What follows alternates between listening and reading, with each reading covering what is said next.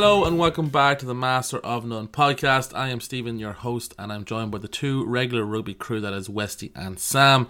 We are back for more Six Nations. Round 3 is in the books. We'll get stuck into the action as always. But first of all, we'll check in with the boys. Westy, how are you? You're wearing a hat indoors. Is it cold, or are you just going for style? No, it's just my new style. I'm gonna wear sunglasses next week as well. Because I'm just that kind of guy. I'm wearing a hat and shorts. I feel like that's a new look. That's Yeah, that's your that's a body good doesn't know what's going on. it's a good hipster look. And I feel like that's the way I'm going with the beard and the hair. Like it's only a matter of time. You're so underground. It's so impressive. You know what Yeah, I I mean? know. You're probably It's listening to bands that don't even exist yet. People look at me and like, who's that cool, hot 21-year-old? I could totally be 19. Sup with the whack PlayStation. Sup. People look at you and Oh. like, Mac really let himself go. Yeah, sure they do. I Just wish. as you brought that up, Mac and Jordan Duggan's ad for that new gear is fantastic. By the way, Wow. I that haven't seen is it's. Oh, have you not? You're not on Instagram. It's the two of them are just made for TV. They're brilliant. We'll show it to you after, Westy, but it's hilarious, of course. How was your weekend, Westy? My weekend was all right. It was quiet enough. I had to work late Friday evening, so I didn't do much. Then I had no match this weekend. So yeah, it was just a quiet weekend. Watching rugby. Was out for dinner Saturday night. Didn't do too much yesterday. Just went to the gym and relaxed. Yeah, it was a nice quiet weekend for me. Out for dinner 2 weeks in a row, Sam. Unbelievable. How do the other half live, huh? How do the other half live? And he had a sensational brunch on Saturday. I did have a lovely brunch Lovely brunch. on Saturday In the afternoon. company of one Dennis Buckley. Not really. He was nearby and we kind of looked over our menus like, ooh, what's he ordering? He got the eggs. We should get eggs. Of course, the protein. Of course, it all makes sense. Where'd you go? Poppy seed. Oh, Yeah. throwing a curveball out there. No, I like it. I love it. I'm big. It's spacious. It's food. It's wholesome. It's family friendly. I'm big on a poppy seed. As you can tell, Sam's hard to please. It's food. Is one of the criteria. It's food. It's edible. I meant to say good food. Raving review there from Sam. Sam, how was your weekend apart from food? Yeah, well, speaking of food, got a Sakura takeaway added to the list of quality takeaways more and more. We're in the Garden of Eden here in whatever direction of Galway we are. South Galway? I don't know. West, East. south. We're east. How are we east and on the Southeast. coast at the same time? We're east. We're of in Galway City. Bay, you gobsheen. Ah, of course. Sakura. I think I've had it once. Yeah, it's good. It's not. It's pretty affordable, right? It's not expensive.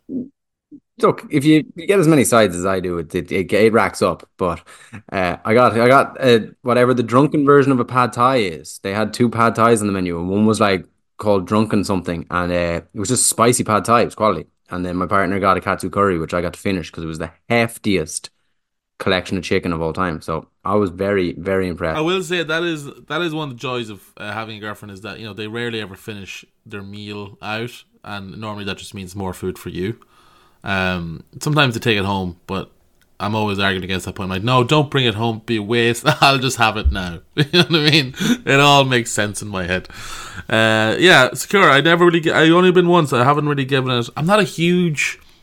I mean, Chinese probably like third or fourth on my list of takeaways. If I was going takeaways, Depends on my mental state. Chinese is first on my hunger by far, but Sakura's not dirty enough for my hungover Chinese. That was a good quality, tasty meal. It was a kind of an Asian fusion-y sort of thing. It wasn't all just Chinese stuff. It was a mix. We got some gyozas to start, just dumplings by a different name, quality stuff. None of the food you've mentioned is Chinese. Katsu curry is Japanese, pad thai is Thai, and gyozas are Japanese. Yeah, So, there's also some Chinese stuff on there. There's a Vietnamese portion of the menu. It's a Asian street food sort of generic Asia. You know the one at Westy. yeah, you guys know more than others. I was back home this weekend. I hadn't been home in a while. I won't be home again for a while, so went home and saw all the family, which is good. I said just not great for. You don't get to really watch the rugby. You know what I mean? Which is fine. It's not necessarily a complaint, but you just kind of miss a few things. But speaking of the rugby, we will get stuck into the Six Nations. Actually, we'll throw to the fantasy, which is still going.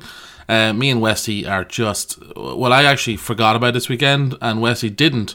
But Westy also sucked nearly as much as I did. So it shows you how good we are at this game. But we'll go. We have a clear top 5. No ties or nothing. In 5th place, we have Stain Alive, which is a nice play on the last name Stain, on 1,179 points.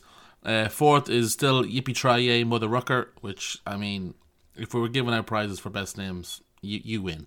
They're on 1182. Anne and Owens combined 15 are on 1186. Second, knocked off the top spot, bottom but not for long, on 1195, and breaking into the 1200s we have Asti on 1244. So with 2 rounds to go, it's still very tight, all within 100 of each other in the top 5. Maybe me and Westy will have a miraculous round 4 and 5. I think we'd probably need to average 700 points maybe to get even close, but who knows, we will see. But thanks to everyone again for playing. I didn't even do it, and I'm nearly doing as well as you, so you're not. Yeah, if you entered and just didn't play, you'd only be 5 spots lower than me. If you had 0 points, that's how bad I'm doing. But again, I didn't even really try for this week. Yeah, best luck to everyone in round 4. We'll start with Scotland and England, which took place Saturday evening in Murrayfield. Scotland come out on top 30 points to 21 over England. 4th year in a row beating England in the Six Nations. I think it's 5 in the last 6, is it? Scotland have had England's number the last couple of years, which I wouldn't say is super surprising. I think most of us would expect Scotland to win that game on Saturday. 4 in a row obviously is very, very impressive. Hasn't been done since God knows. Like, they did say the year, I forget what it was. 1892, I think they said. Yeah, if it starts with an 18, it's been a long time. I think that's fair to say. But Scotland, well worth the victory. Started off sluggish, 10-0 down. I feel like Scotland teams of the past maybe would have succumbed to that pressure a little bit. I don't know if that's maybe a more mature Scottish team now, or maybe an English team that isn't super great at scoring a ton of points, but Scotland come back, lead at half-time 17 points to 13, and kick on again then second half and score another 13 points. Westy, I think we'll get into the game a little bit, but we have to shout out Duhan van der Merwe. A hat-trick. That's 5 tries in the last 2 games against England. He just kind of haunts their nightmares a little bit, and he is obviously a fantastic player. Can we talk about maybe where he is in rankings of maybe world wingers at the moment? Because I think there's probably a lot of more well-rounded players than Duhan van der Merwe, but you can't deny his impact on a game, big games as well, and he just seems to have that knack of being in the right place at the right time, doesn't he? I think so. I mean, first off, I think he's a fantastic finisher. I mean finisher in a broad sense, because even for I think this is it the second try, he gets the ball quite far out, and he has a lot of work to do. Gets around one lad. Like, for a big guy, he has unreal pace. You know, you're not used to seeing quite a great marriage of size and speed, and I think his determination running with the ball is outstanding. Again, for the first try, he goes right through 3 or 4 guys and powers over the ball, or powers over the line. I think one of the kind of underrated aspects of his game is his link-up play, particularly his relationship with Finn Russell. I mean, he said after the game that he knew Finn was going to kick into that space, so he started his run quite far back, and the ball bounces right for him. So, and again, even the offload from Hugh Jones, I think, for this second try, like, that offload comes out of nowhere, but van der Merwe is ready. He's able to kind of turn on the afterburners quite quickly, you know. So his vision and his positioning and his link-up play with his team, he's not just some guy who hangs out on the wing and gets the ball and runs in over the line. He is involved in the build-up play. Okay, maybe he doesn't roam quite as much as we're used to, as much as a Lowe or a Hansen, but he is kind of always ready, always linking up with his inside man. And as I say, his ability once the ball is in his hand is unquestionable. Where does he rank up in terms of nationally? I think he's definitely one of the best wingers. Definitely one of the best wingers in the Six Nations. When you move to the rest of the world, it gets a little bit more complicated, because if your game plan is going to move, if you're going to put him in an Ireland system, let's say, where he had to roam more, does he have the fitness to constantly move backwards and forwards from side to side? I'd say he probably does, but it's not in Scotland's game plan, so you don't kind of see as much maybe of what he's able to do. I feel like he fished Scotland out of kind of some rough holes at the weekend. Um, so again, I think that was kind of the difference in the Scotland team to England. Scotland had these moments of individual brilliance. They had players who were willing to step up and say, "I'm going to be the difference. I'm going to be the guy who does it." And they had multiple instances of that happening. So that works really well in the Scottish system. If you were to put him into an England system where it's much more of a kicking game, then probably his game plan doesn't marry to that quite so well. But I would say he's one of the most exciting wingers in the world. Best is a broad term, but I definitely say he's up there. Yeah, Sam, I think that's probably Wesley describes it well there. He is one of those players though where he is must-watch TV to a certain extent. When he gets the ball, you can see everyone in the stadium stand up a little bit. Like that second try, the entire of the Scottish fans, they recognise that he's got a bit of a gap here, and they all just stand up and they know something maybe cool is about to happen. He's like the Asian guy in The Simpsons who hasn't done anything yet. You know what I mean? Like, you know he's going to do something cool. We haven't even seen yet. But he's that type of player where he's box office. Yeah, and I think Wesley's right where he wouldn't necessarily fit into an Irish system right now, but I think that the Irish system was adapted when Mac really came onto the scene, because for a good while there it was Lowe doing a lot of that coming off the 10 stuff from the left wing, and the right wing was holding the width. And now we have two roaming wingers because I think they wanted to incorporate Mac. If you take Duhan van der Merwe and you offer him to any international coach, you'd be hard pressed to leave him out of any starting 15. I think if you gave him to Andy Farrell, he would push either Mac or Lowe. He would really push them for that starting berth, because you have so much potential to use that sort of player, and you develop a system around getting him on the ball. Scotland have done that in various ways. Their centres are extremely good. They link up really well, but a lot of their game plan is to get wide and to beat that blitz defence out wide and to get Duhan in open space. And I don't think that there's any international coach there who wouldn't really consider dropping one of their two wingers for him, because he's that athletic stature type of player that is just effective in rugby. You can be as come off the wing and intricate as you want.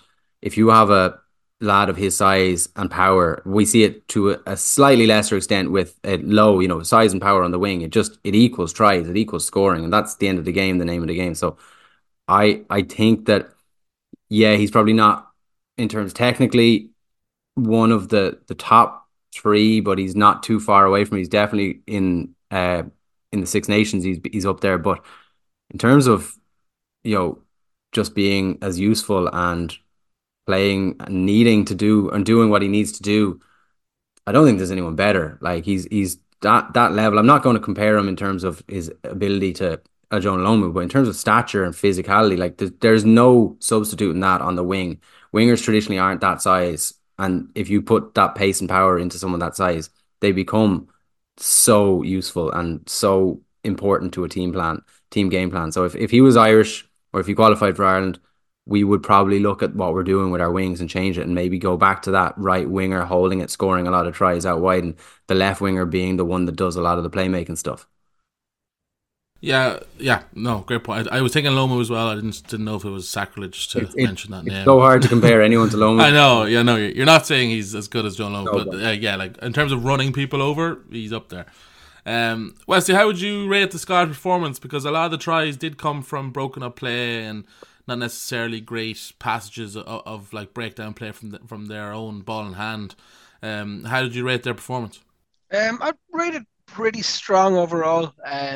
Again, they went 10 points down quite early, and even the first try England score is quite clinical, quite razor sharp, right through the line in under the posts. I think it would have kind of been easy for Scotland to see that as kind of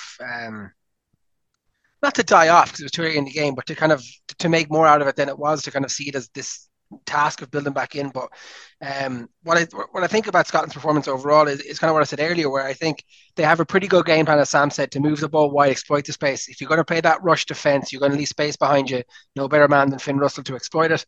I think Ben White was also one of the highest kicks from hand or something in the Six Nations so far, which is really interesting.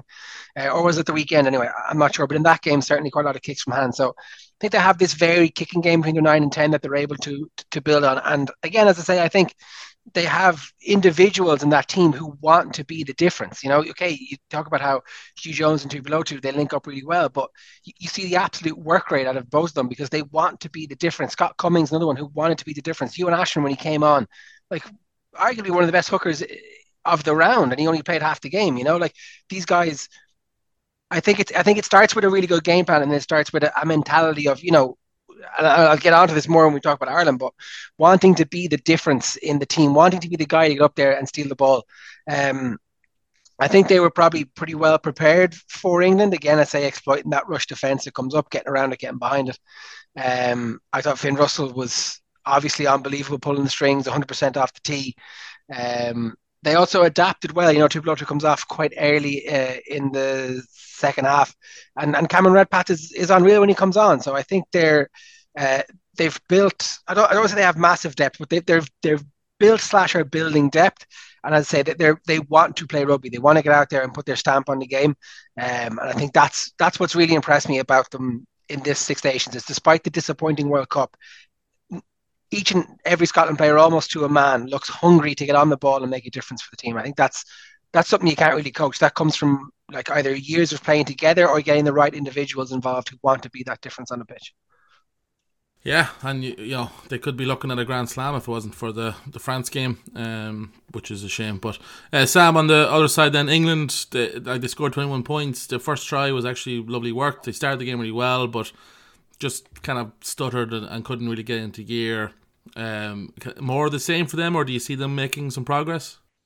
I find it hard to put my finger on what they're trying to do. They more carries, more meters, more passes, more attacking minutes than Scotland, but it on the eye test it didn't look cohesive. It looked very like what Borthwick has done for years. I said it a couple of weeks ago that I thought Marcus Smith was kind of a blessing in disguise for Borthwick because he didn't have to stray too far away from what he likes to do, which is that George Ford at 10 playing the way he likes to play, bringing it through, kind of one up runners, one hits.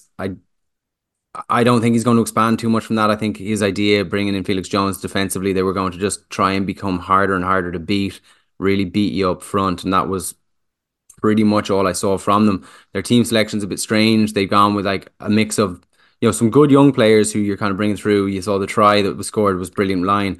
You see a couple of other young lads in and around the squad, and then you have some people there that maybe it's just at kind of Six Nations too far. Like the front row, you have Dan Cole there, who's got to be about 95 at this stage, and he's still packing down. Pretty hot though. Pretty hot. Pretty sexy. Yeah. But pretty sexy man. I don't see what they're trying to gain from it. I don't see a coherent progression or an idea of progression away from what they're doing and away from that kind of Borthwick style of rugby, which I wouldn't be enthused if I was an English fan. I think that they will become harder and harder to beat as the years go on under Borthwick. They will bring through some players, but I don't think they're going to significantly expand their game plan. Even with the Finn Smith coming in or Marcus Smith coming in, I don't think he's going to allow them to just run riot and be the players they are, the way that you see Finn Russell have the freedom at Scotland to pull the strings the way he likes to and to bring players in. I think Finn Russell has that trust in Townsend, whereas I don't think Borthwick's going to want to tend to do that, and Ford is kind of the safe option for him. I thought Ford was okay executing a game plan that I didn't think was inspired, and that as an English fan, if you were an English fan, you'd be annoyed about, you'd be bored of, you'd see a ceiling of progression even with the good young players they have coming through and some of the world beaters, the Genges and the Itoje still there.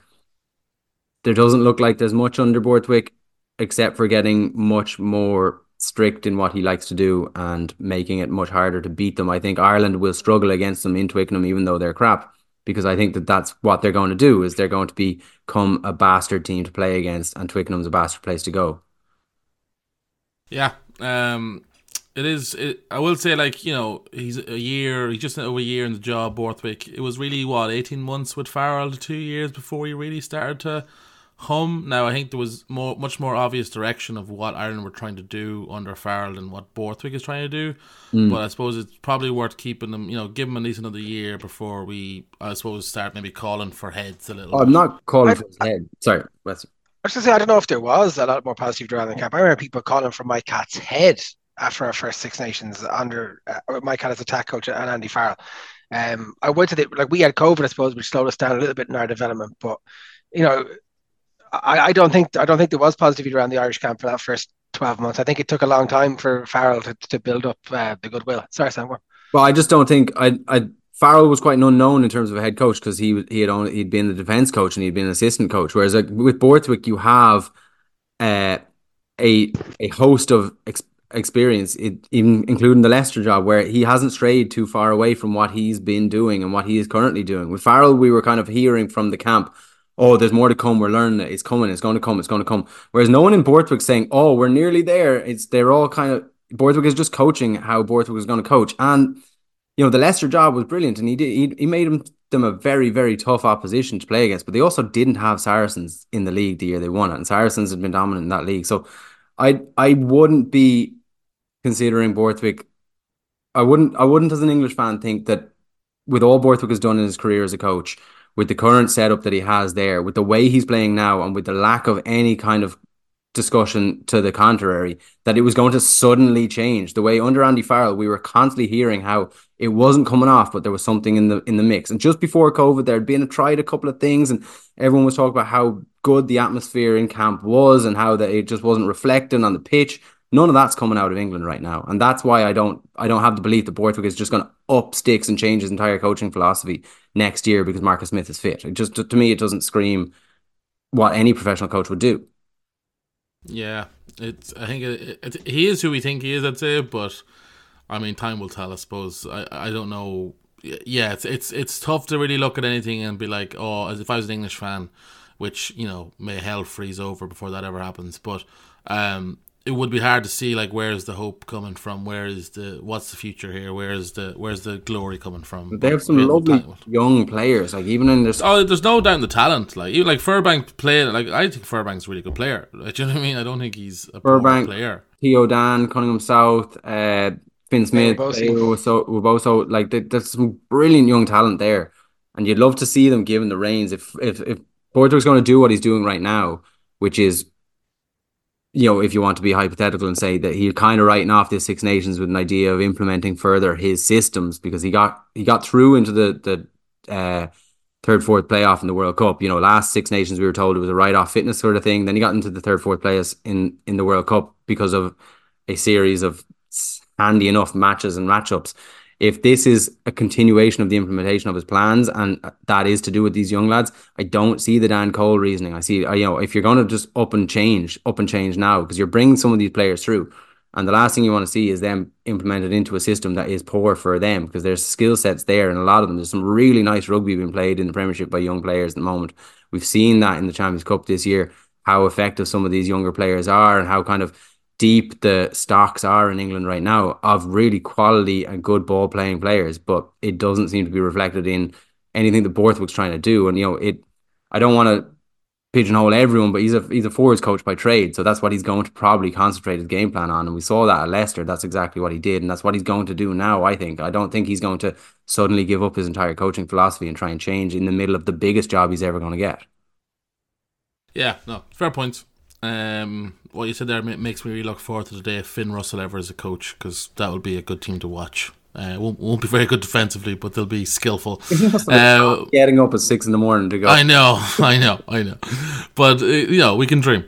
We'll move on to Sunday's game, France-Italy, the most controversial game of the weekend. A draw, which is rare in the Six Nations. 13 points apiece. France led 10-3 at halftime. Red card for Dante, which no one is arguing with. And yeah, unfortunately I missed this. I watched the first 60 minutes of the game, and then I had to go to a radio show, so I missed when I left. France were 13-3 up, I think, or 13-6 up,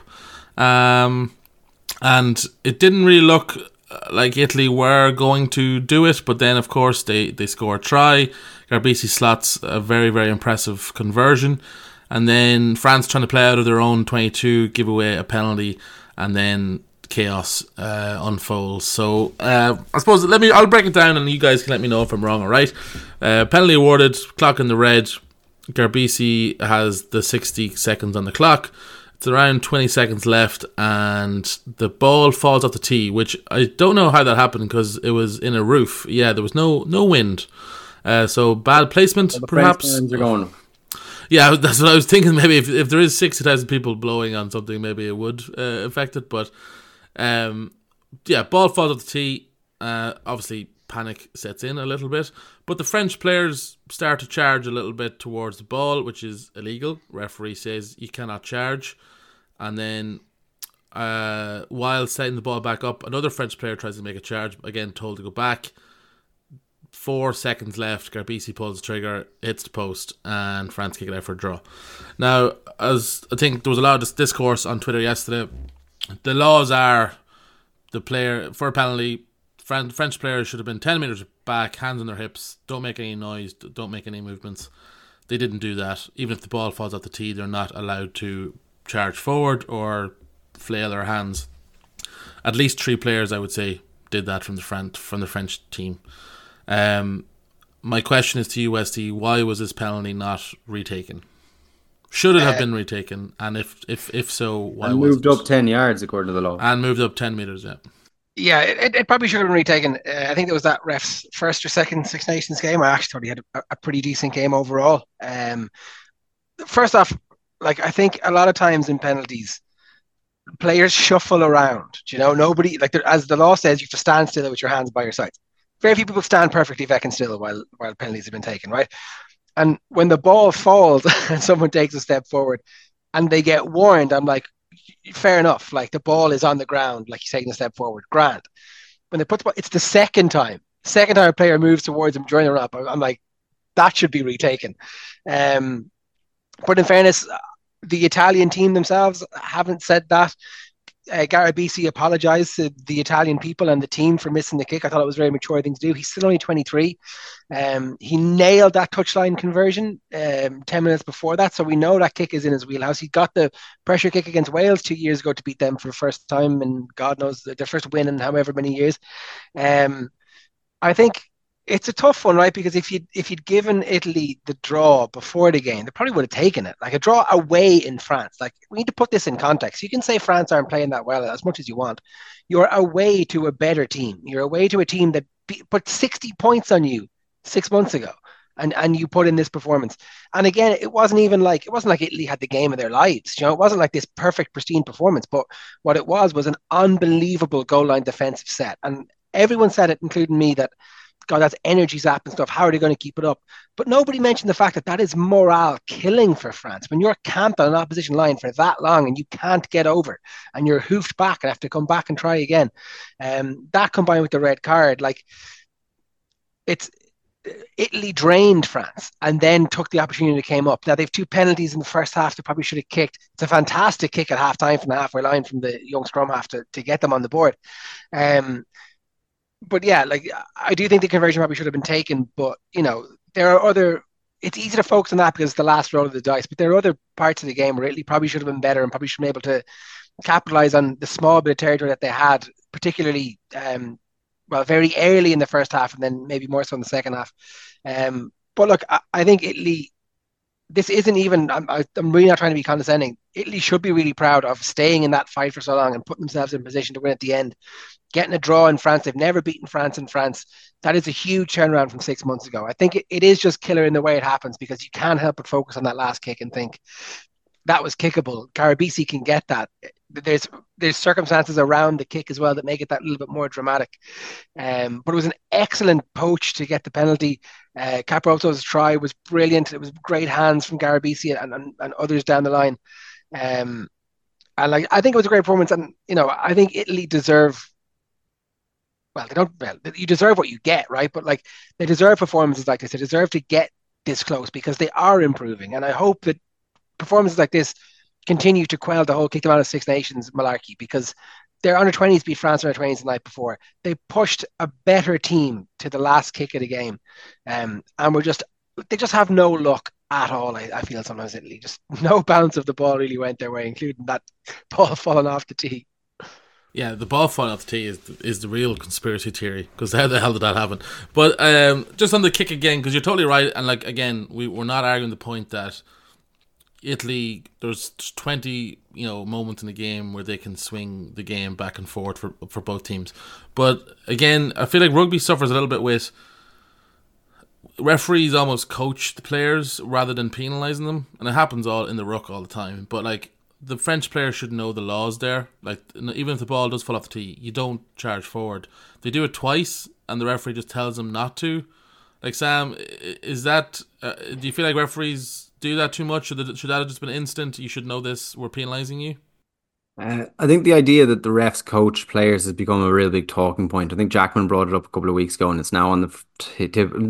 Like most things in rugby, Jackman brings it up, and then everyone decides that it's like it needs to be talked about constantly. I don't think this is the same as what he talks about with the coaching players. There are times, I think Sexton made a point of telling the ref to stop coaching them and start penalising them, and the ref agreed and did penalise South Africa at one point.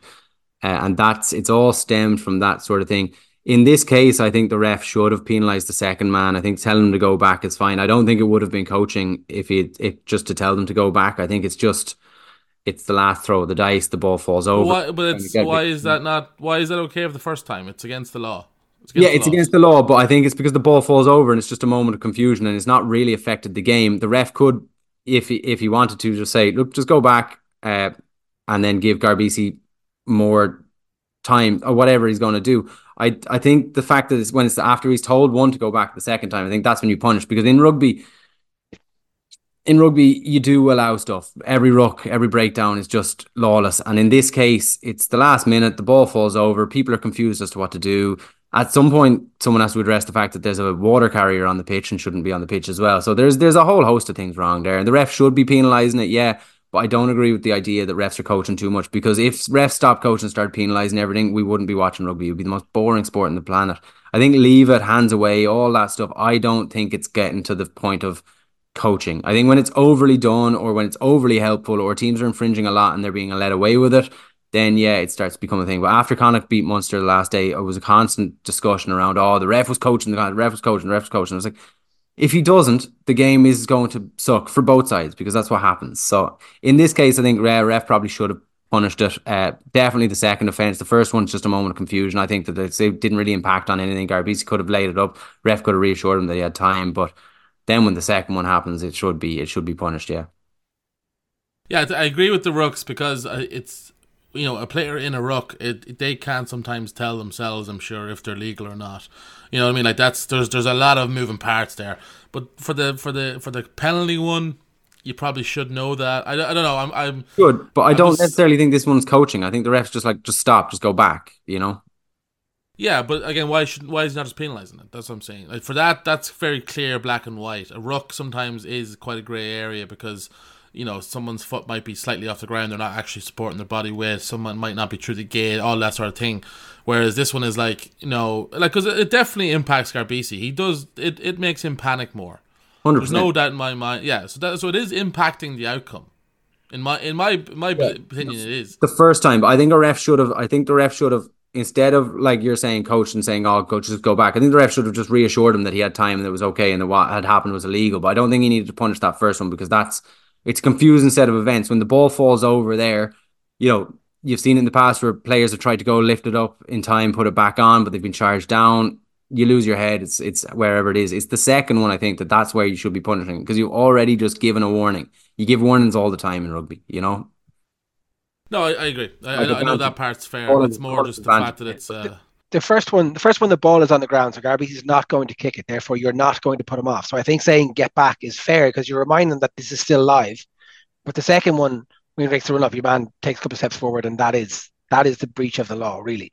I think the initial one is slightly a grey area. The ball falls off the tee. Yeah, you still can't move, but there's confusion everywhere as to what's about to happen. So there's no harm in a warning. It's not a grey area in the sense of the law, but in typical rugby fashion, it has become a grey area because it's just so bloody confusing. But it clearly is a grey area, because the kick wasn't retaken minus both infringements. That was a mistake by the ref then. By the letter of the law, it's a mistake by the ref. Yeah, but you can't argue that part. Laws in rugby get further grey area to diminish because we have the advantage rule, and we played that. You can just say, "Oh, that was advantage. I wasn't going to punish him. I should punish him the second time." Or if he plays the advantage, that's the problem, the issue with rugby. I don't think this is necessarily a coaching the players issue. I think this is a ref kind of coming across a very unique situation and not knowing what to do and making the wrong decision in terms of the second person.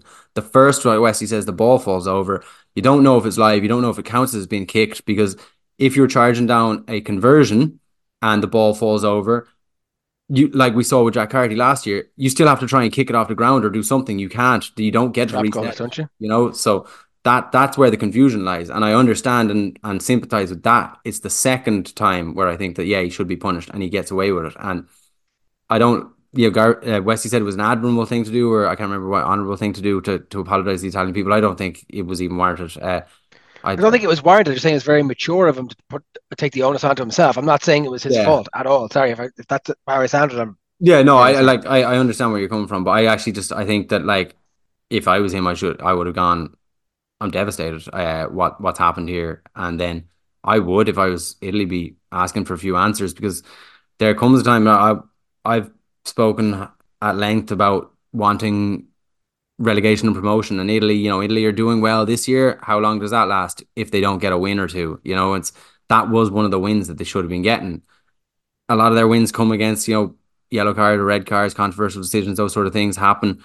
Well, not a lot of their wins because they don't have a lot of wins, but some of their wins, there's other circumstances around it, and this would have been one of them. But they need to get a win or two because it's only 2 years of being nearly men without a win before they start getting talked about in the relegation conversation again. And I'm still in the idea that there should be relegation promotion, not axing them completely for South Africa like some people suggested last year, but the whole idea of them being cheated out of a win here or being fecked over the opportunity to get the win, it doesn't sit well with me.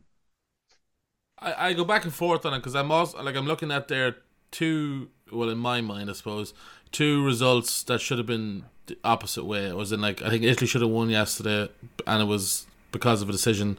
And I think Scotland should have beaten France 2 weeks ago, whatever it was. And I agree, other things could have happened in the game that could have also influenced that. But I just think as well, decisions like that also are big moments in games. They're on equal par. But I feel like people don't look at the referee mistakes on equal par as a player mistake, and I don't agree with that. I think they're equal measures. I think Italy getting the opportunity to kick this was bad game management by France trying to play out when I think they should have taken the draw, even though that's such a pride kicking the balls. They tried to play out and gave away a penalty, to kickable penalty.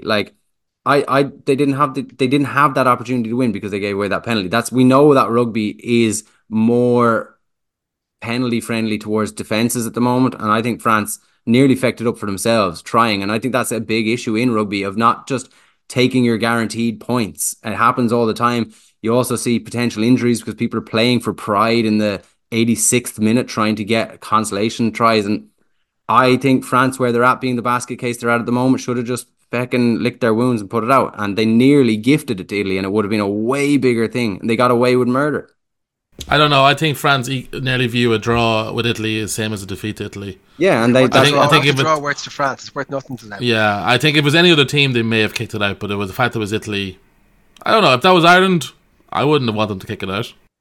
No, I wouldn't have wanted them to, but I think France are in the position they're in at the moment. They nearly gave it away because of what was poor play. They did. We're here arguing that Garbisi should have been given a chance to retake that kick. Yeah, but the French media are treating that like a loss. They're calling for Galtier's head. The reaction would have been the exact same. They're not talking about the draw. They're talking about the disaster that was the match. Yeah, and that's they got booed off the pitch. But I don't think I think it would have been way worse if they lost, which they probably should have, and they nearly gifted to Italy. I think it's an issue with rugby, and we find it hard to really engage with the idea of just taking points because it's a championship of 5 games. It's very hard to do anything if you only take points from games. But France in that position were very, very unlikely. If you went into a betting man or a bookies or whatever, France were very unlikely to get a score there. And actually, because of defenses being awarded penalties a lot more now, we saw in Super Rugby with the golden try rule. Everyone was booting as far away from their own try line as possible. No one was playing rugby. And that's what happened. And they nearly gifted a win to Italy. And if they'd gifted a win to Italy, it would have been way, way worse. And they realistically should have gifted the win to Italy. The kick was infringed upon. I would disagree with that in terms of France were still in it with a chance to win the Six Nations yesterday if they won that game, whereas a draw doesn't do anything for them. They're not going to win anything. I know what you mean. Statistically, yes, they were never going to go up the pitch realistically, but it's not impossible, and they had to give it a go. I think they have to give it a go. I mean, they don't have Endomac and Dupont, but look at Endomac against the All Blacks 2 years ago. He literally started his own goal line and they scored a try off it. I think France believe that they're going to score. They believe they're good enough to run the pitch and score. They believe they're the far better team. It's just not firing. It's just not working for them. I don't know. Is it the change in coaching? Is it Duhan? Jalibert now is out for a couple of weeks. That we haven't confirmed exactly how long. But 6 the situation, weeks. Dante's going to get banned because that's, I think it's a second high tackle in as many games, or something like that. Pretty close. So did he get sent off against Ireland? No, that was Aldred. That was Aldred. Aldred, sorry. You were saying, Wesley, there, so like France believe that they can do it because of something that happened a few years ago, but it's not firing now. It's clearly not firing now, and they're clearly not the team that happened a couple of years ago. I think that's what I'm talking about, bad management. I think that they're not playing.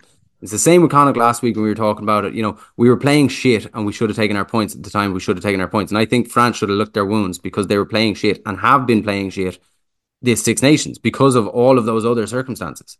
I'm not saying they should or they shouldn't. I'm just saying they wouldn't have. They're French. They will not concede, unless the Germans invade. They won't concede at that point in the game.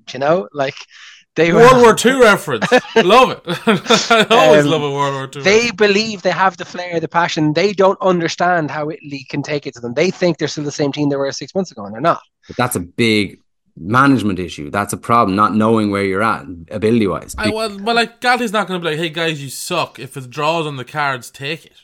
Like, come on. You have to try and win that game. Like you're saying, Connacht play in a league where there's 18 games.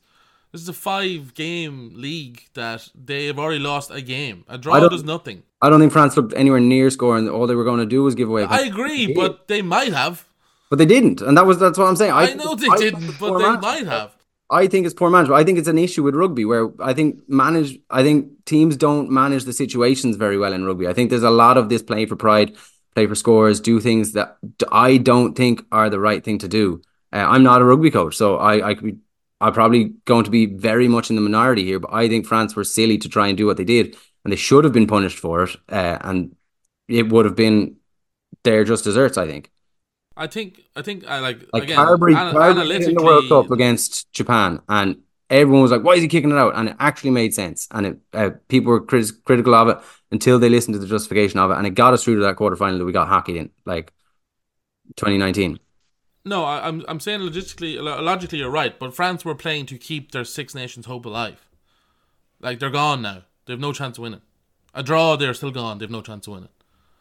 Yeah, if they scored a try, if they got up, I know but I would rather, as a supporter of a team, if that was Ireland that kicked it out, I'd be furious. I know logically you're right, and analytically it's probably correct, but in this situation, I think they had to go for it. And I think even when Garbisi missed a kick, whoever caught the ball was half thinking about going for it again. He got tackled in touch. He was running. He got tackled in touch. Yeah, touch. Yeah. So like I know what you're saying, but I think you're wrong in the sense that I think France were right to go for it. What like it's defeatist to just kick it out. In that situation, it is. I think over a longer period, and I know they're saying they're not playing well, but you're sort of admitting to yourself then that you're not playing well, and then you're sort of giving. Maybe they need to know that though. Like maybe they need to realize how shit they're playing and how bad. Is that going to make them better? Is that going to get them out of their rut? Well, I think sometimes if you take what's on offer and you go and you lick your wounds, I think it can get you out of a rut. I think trying things that almost cost you a game against Italy, it would have been a historical game to lose. I think that could be more detrimental. And they were very lucky not to. I think you're putting too much. I think it's a draw and a loss to Italy. For France, the team that they've been the last couple of years. No, I think it's. What do you think, Westy? I agree with you. I think a loss to France is as good as a draw. I think they need to win that game to keep their stage upside, to keep their pride alive. It's the same result for France whether it's a lose or a draw. Either way, they're not going to win the competition now, and they have to face the reality of the game. We'll open up to the listeners. We might put a poll out. Should they have, but we'll see. But we'll finish up with France. Galtier, is he in trouble? Westy, I'll throw it to you. How long has he been in the job?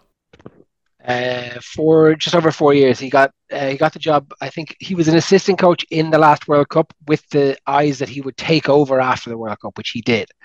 So this is his 5th year, I think, depending on when you count from.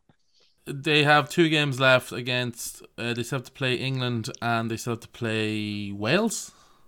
Yeah, I believe. Wales next. If they win both of those games, does Galtier lose his job? If they win both, I don't know if you're to believe some of the French articles now. Galtier is already gone. He's already lost his job. He's lost the room. I think his two assistant coaches are now coaching Stad, and they're doing great. So people are kind of deflecting, saying, where did the real kind of coaching come from?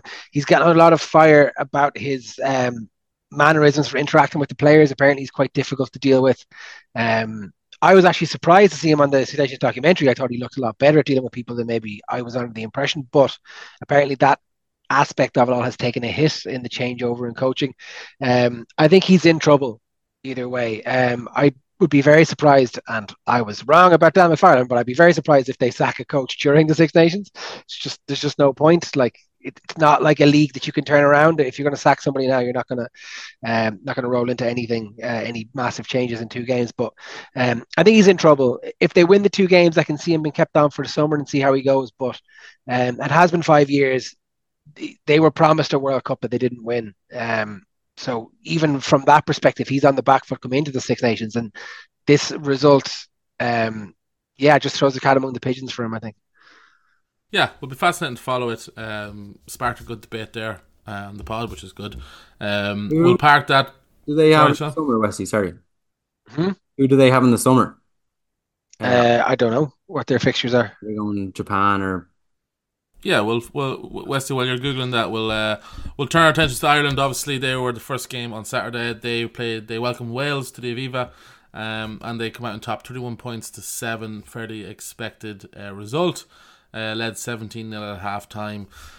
Again, wouldn't be. I'd say Ireland probably a C plus performance, maybe B minus performance overall. Sam, have you noticed that Ireland tend to really raise their game against the top teams, which is a great trait. Like France, that first game, they were really up for it. They were quite clinical. Italy, they never tend to play that great against Italy. They didn't play that great against Wales, probably very expectant. Have you seen that trend too? And if so, do you think that's probably a good trend that at least when the big teams come to town, they do raise their game? I think so. I was talking in work today and kind of saying, oh, they weren't great, but they managed to get it done. And I like the idea that we can win ugly, that we can win in different ways, that even if we're under the cosh, we to still get the Irish team to still get over the line. They're building squad depth. They went into the Six Nations with quite an experienced team. No debuts, a couple of Six Nations debuts, and then a debut now with Ollie Yeager when he was added to the squad. So all in all, I think that they would have had eyes on this Six Nations, just given where we were at before the World Cup in terms of the last couple of years, and then uh, the squad that they brought to it.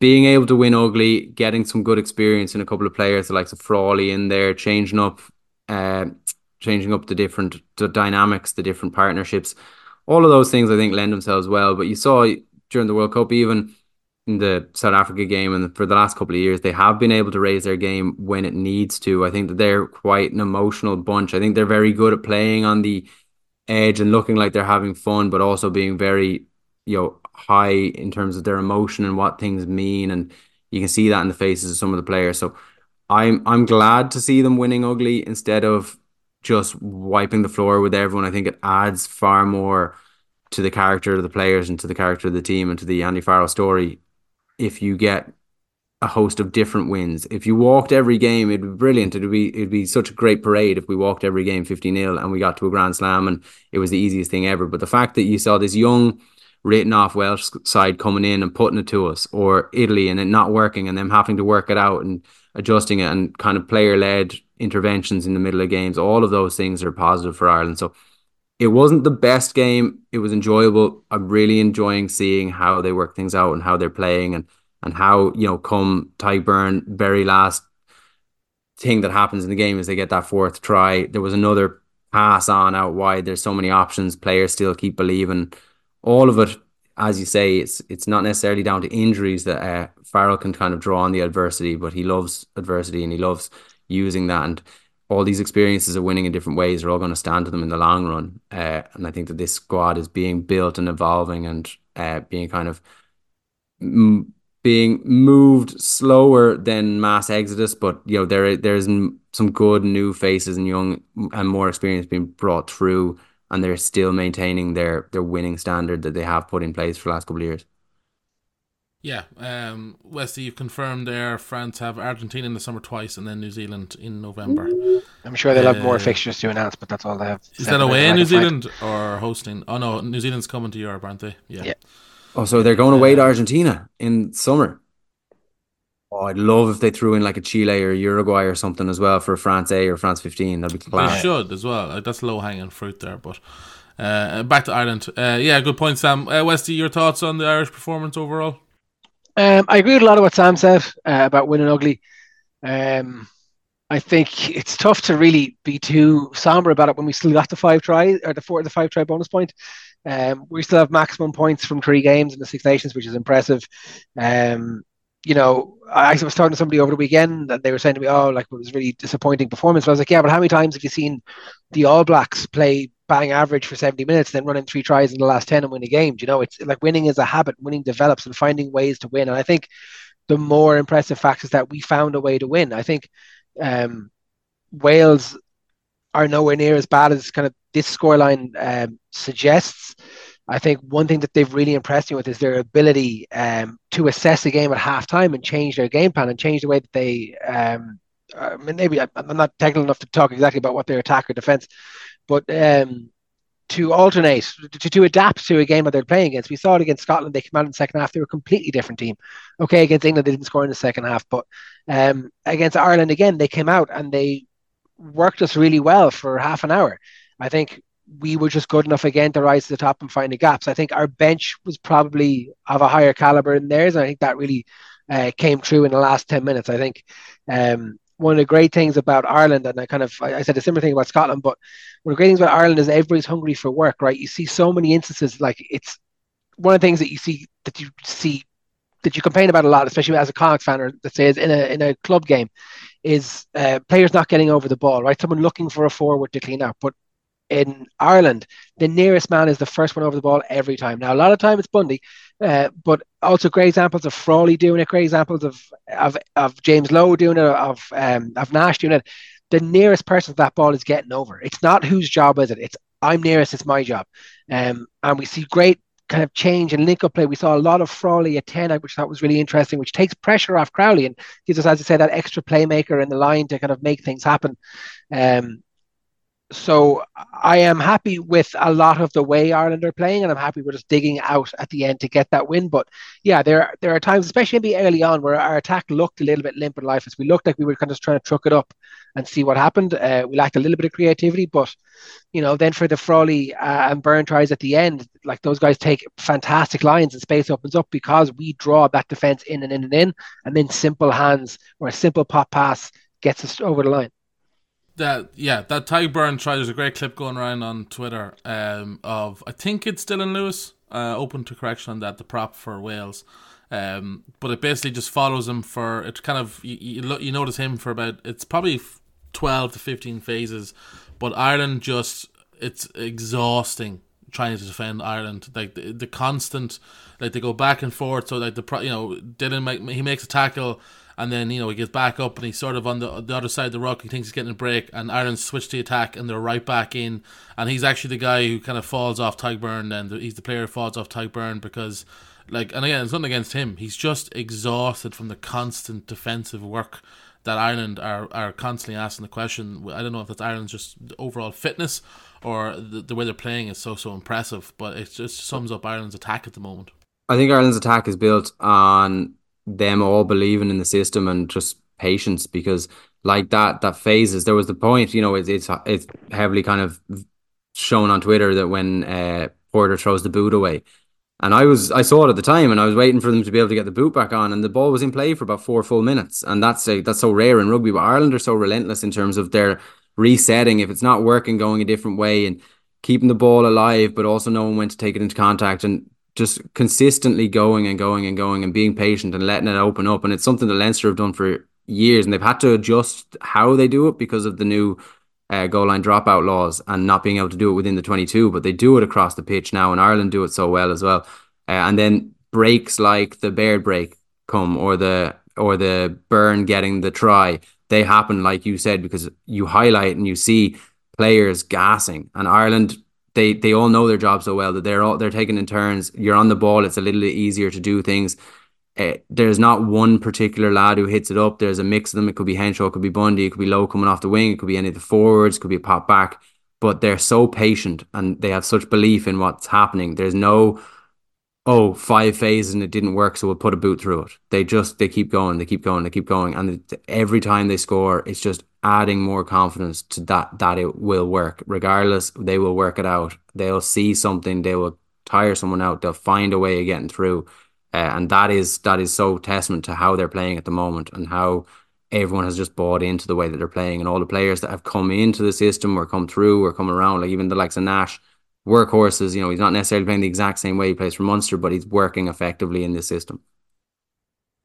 Yeah, I think we, as fans, really need to appreciate this kind of period of Irish rugby because they are a special group of players with a special coach, special coaching staff, because it's everything has come together. And now, obviously, you can throw back the World Cup in our face, but that was one game, one loss in God knows how many games, 2 losses, whatever it is. It's crazy stats. A real special crop of players, and like as you said, the system's so good that you can plug in a Calvin Nash, you plug in a Frawley at full back, and they don't really miss. Obviously it's not an A+ performance, but you're never going to have week in week out A+ performances, and a lot of that comes from, I think, Andy Farrell and the culture he's created. So again, we have to appreciate that, because in 5 to 10 years, who knows what the situation will be like. Speaking of Frawley, I thought he played pretty well. Obviously, the type of games that coming in wasn't as high pressure as I think people have been using the Robbie Henshaw at fullback, but that was a very different opposition at a very different time. And also, I think we totally overreacted to one game. Friday fullback, yeah, I thought, first of all, I was delighted to see, obviously, it's never nice to see Hugo Keenan injured, but we were so reliant on him. I'm glad to see another player play there just to get I'm a bit more confident now that if we ever are missing him again, that Frawley can step in. Westy, how did you rate his performance at fullback? I thought it was very strong. Yeah, very, very good considering it's his first start for Ireland. I totally agree with what you said. I think we've definitely left it a little bit too late to find out what we do without Hugo Keenan. But no, I think he stepped up really well. As I say, there was a lot of instances of him slotting in at 10 as well to kind of help share the load with Jack Crowley, which I think is, we said the same thing in the France game with like Bundy stepping in at 10 to share the load. So it's great to see again the flexibility and adaptability of players moving into those positions. It's not just go out there and be a carbon copy of Hugo Keenan. It's go out there and put your mark in the game and contribute how you can. And it's a great environment, I think, that Ireland have created where, players have the freedom to do that. It's kind of like, they talk about the unnoticed or the unsung work of rugby. And I think this Ireland team really, praise the unseen work and praise, kind of encourage players to get involved and to do the work that, might not necessarily get you on the board, but, it pushes the team forward and creates opportunities for someone else. So, I thought Crowley was very impressive. Great for him to get a try on his first start. And it is good to know that, like, we do have options now at fullback if Keenan is away. We also, is there space elsewhere in that team for Frawley as well? That's a possibility that we might see later on in the tournament or in the summer perhaps. But I think he's a valuable addition to the squad, particularly his versatility makes him really, really, really useful. But I think he should be really happy with his first cap. I don't think it was a perfect performance. Maybe you could say if we had Keenan at fullback, our attack would have been a little bit more sprightly earlier on. But you can only play who's there, and you can only play your game. And that's one thing I like. As I said, I don't want players coming on and being a carbon copy. I know Calvin Nash doesn't roam as much as Mac Hansen. I don't need him to. You want players to go out there and express themselves and be the individuals and not have this rigid game plan that by all accounts we had over with Joe Schmidt, where if you didn't fit in, they found someone who did. It's more about players who can contribute in multiple ways to the squad and to the way the team is playing, rather than playing this way. You're contributing and you're bringing your own stamp to it. I think with Frawley as well, it's brilliant to have him to play the game that he played there, because at the end of the day, I do think that he's still fourth choice fullback for Ireland, behind Mac and Jimmy O'Brien if they're fit. I think Frawley is probably fourth choice fullback after them, but I think he's such a good squad player and I think he's the perfect 23 in a 6-2 split. So that's why he's going to add such depth to this Irish team, and to have a game like that in one of the 3 positions, potentially 4 if you wanted to stick him at second centre, that he can cover. I think that's huge for this Irish team, and that's what I talk about, bringing through players and experience and making more link-ups. Yeah, 100%. I want to move on from the Ireland and the Six Nations because I do want to talk about Dan McFarland. and some more Ulster rugby stories of players potentially leaving at the end of the season. But it was announced start of this week, I think it was. Yeah, Dan McFarland is leaving pretty much with immediate effect. He's gone from Ulster Rugby. And I think remind me of the under-20s coach. His name has escaped me. Richie Murphy will be the interim manager for the rest of the season. I think like a lot of us, I think we saw the writing on the wall in terms of McFarland eventually losing his job. I, like you, Westy, didn't see it happening mid-season. That is pretty rare, especially for rugby. But maybe a sign of how bad things had gotten up in Ulster with McFarland and the players. Results have not been good. General vibes around the club seems to have been poor. A lot of fans very unhappy with how the club is being run, and it all came to a head with McFarland leaving. I think, I suppose, any thoughts, Sam, on the announcement? Again, shocked, I'm sure, like it was so sudden, but this was coming, right? Oh, it's definitely coming. All accounts from there is that it's still not harmonious in terms of what's going on in the back room and from the top down, but it was a little bit like, that TV trope, and maybe you have friends that did this when you were younger, but when lads are trying to get girls to break up with them so they don't look like the bad guy, that kind of seemed like what he was doing. It seemed to just be going nowhere. He seemed to be talking to the media, kind of like, please just sack me and give me the severance because I don't want to be walking in the middle of a season. But he didn't seem interested.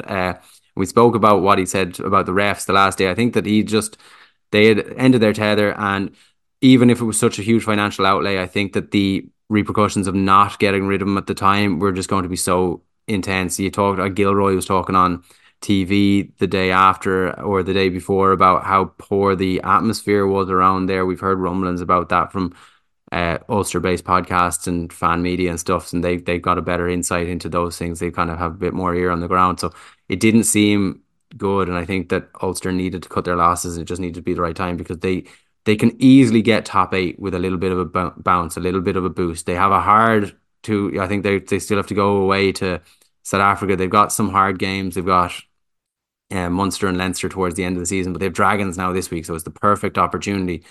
I don't think Murphy's going to be in place because the under-20 Six Nations is still ongoing, but they could still, regardless of what the atmosphere is like there, they're hosting Dragons. They're probably a weight lifted off their shoulders off the back of him leaving. It is a perfect opportunity to just turn the tide and to try and get a little bit of positivity into the place. And even from his point of view on a personal level, he's probably relieved at the moment because nothing was going right. There's a lot of hatred coming from fans, and once the fans turn on you, it's very hard to win them back regardless of what you do. And the fans there seem to have turned on him because of the understanding and the belief that the atmosphere underneath him in the club wasn't good, and then they now have Murphy as an interim. Looking long term, Murphy seems to be making noise that he'd like it. I had a bit of a brainwave the other day, thought that maybe Nigel Carlin could look at it as his first head coach job. They could do as well as getting someone like Nigel Carlin in. But whatever they do now, by account, is going to be under quite heavy financial restrictions because they're not in a great place. And after Pitchgate from last year, they're even in a worse situation. Talk of a lot of players leaving, much like Connacht as well. Talk of big amounts of players leaving, which is not uncommon for the year after a Rugby World Cup either. Yeah, Look, once they got the artificial pitch, it was on the writing was on the wall, Sam. That was their first mistake. Definitely. And I think some of the fans come out, I think they have to look back on the overall time as very positive. They made some great inroads. They had some great seasons. Probably should have won something over the last couple of years. They didn't, which is a shame. But try and look back on it fondly. Sorry, winning in rugby is hard. Like you grow. It is very hard. Yeah. You grow watching soccer. There's 4 or 5 tournaments, 4 or 5 trophies you can win every year. In rugby, there's 2, and realistically, it's 1 because one of them is against international powerhouse teams. So it's very, you're limited on what you can win in rugby compared to soccer or GAA. There's a league every week for some reason. Yeah, no, exactly. Also, then like a day later, Stuart McCluskey has been linked with a move to Bayonne in France, and plenty of other players as well being tipped to leave. Westy, your thoughts? Surprised by this? Obviously, McCluskey's sort of always been the kind of 4th centre in the Irish setup. I don't know how many. I think he is 17 or 18 caps. I think could be wrong with that. Maybe more. but definitely not looking like he's going to be first choice anytime soon. Surprised by the reports. I'm a little bit surprised, given that McFarlane has been let go. You could definitely see, like, you can kind of surmise from kind of what Dan says to the media, what the fans say about the club, and that maybe there's other players who were unhappy with the regime the way that it was, that were unhappy under McFarlane and kind of wanted to move on to pastures new. Also, we heard it last season with Connacht had to cut down their wage bill. I think Ulster are under the same kind of advice this year. So bigger players have to be let go. I think if you're Stuart McCluskey, obviously that Ringrose and Henshaw are so well bedded in the Irish system. You look at how Bundy is playing. You see other guys coming in, other potential centres coming into that Six Nations squad, into the Ireland squad. You probably know that you're going to be fighting for Italy games, or maybe been a 23rd man the odd time. So how old is McCluskey? Is he 31, 32? I don't know for sure. He's 31. Yeah, so getting on a little bit older, like, it's probably worth going abroad now and making your money. So yeah, I'm not so surprised, because as we've heard, they have to cut their wage bill. But you would think if the coach was really the problem, then players would now be excited to get somebody new in and kind of revamp the club. It could be a blessing in disguise, especially if Richie Murphy stays there, because he's coached a lot of these guys at our 20s level. He'll bring a lot of kind of energy with them to the club. So if they do have an exodus of an older squad and a leveling up, let's say, or a moving into senior rugby for their kind of 20-year-olds, 21-year-olds, 22-year-olds, moving into more senior roles in the club. Now, Richie Murphy's only there until the end of the year, but I'm saying that we don't know what's going to happen after that. It could give them a great bounce. But it's definitely disappointing for Ulster to see someone like McCluskey go. He has always been one of the bright sparks of their team. He has often been a person that they look to get them going forward when they haven't been going forward. I think for most people, be disappointed to see him go. But again, as I say, like 31, 32, you really can't blame him for wanting to explore his career elsewhere. Yeah, I think like that. Sometimes it is difficult as fans to understand that, and we've experienced that with Kilgallen there the last 2 weeks.